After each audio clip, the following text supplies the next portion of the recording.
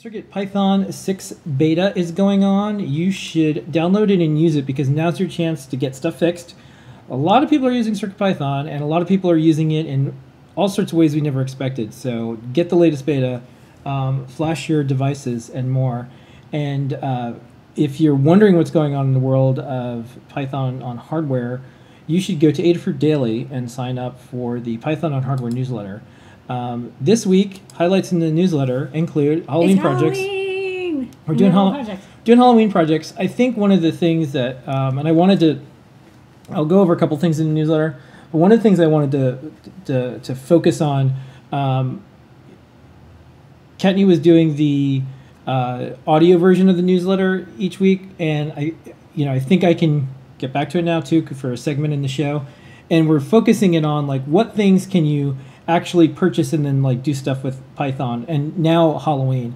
And one of the reasons we wanted to talk about that is it's really hard to get those spooky sounds you want, that specific pattern for your costume, and it's always been really hard. It was hard to do with microcontrollers. If you have to download an IDE, if you have to do a lot of stuff, embed it as a header file. Yeah, it's so complicated. So we have a Halloween countdown display matrix, Creature Eyes, Monster Mass, Halloween.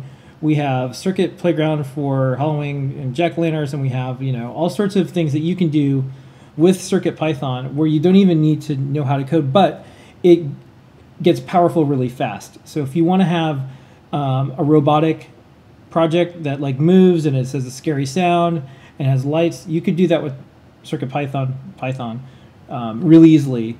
And that's one of the things that was always hard to do with these like DIY Halloween projects. And I've been working on this for like almost 20 years now, all the way back in the world of Make, where it's just like, wow, Halloween electronics is hard to do. That's why a lot of people just buy like off-the-shelf stuff, because you can't just, there wasn't anything that you could just like drop a sound, drop an image, and now you're done. Yeah. So anyways, there's a lot more CircuitPython music projects this week. Some events, Hacktoberfest is every year. It'll be even more virtual. DigitalOcean sponsored this, so if you want to do some open source projects, check that out. PyLadies, we have some news about their latest events coming up and more. Scott's doing a really big deep dive this week on Friday, and he said he's adding this thing in this notes file so it time codes to the URLs. Yeah. Check that out.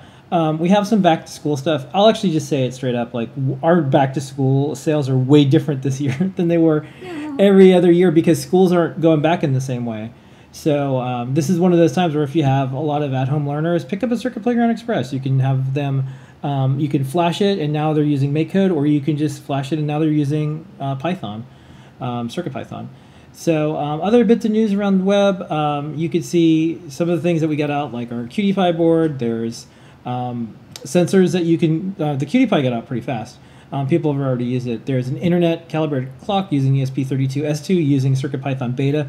Once again, that's the latest and greatest chip. It's Wi-Fi, it's ESP32, and it runs CircuitPython, so check that out.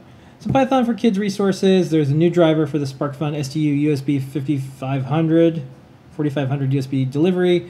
You can get that on Read the Docs. And you can check out just more stuff that we have in the bigger world of Python. It's all connected. And then we also cover some of the new products we have and more. Check out the number of libraries we have. We're up to 273. Yay, we'll hit 300 soon.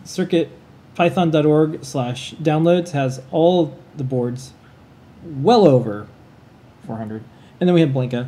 So check that out. That is our Python on Hardware news for this week. A couple more events. A lot of these are subscribe. You'll get it in your mailbox. A lot of these are virtual now. And then, as always, there's a lot of people that are looking for new opportunities. So we have our jobs board. You check that out. It's free as well. Okay, so that's our Python on Hardware news this week.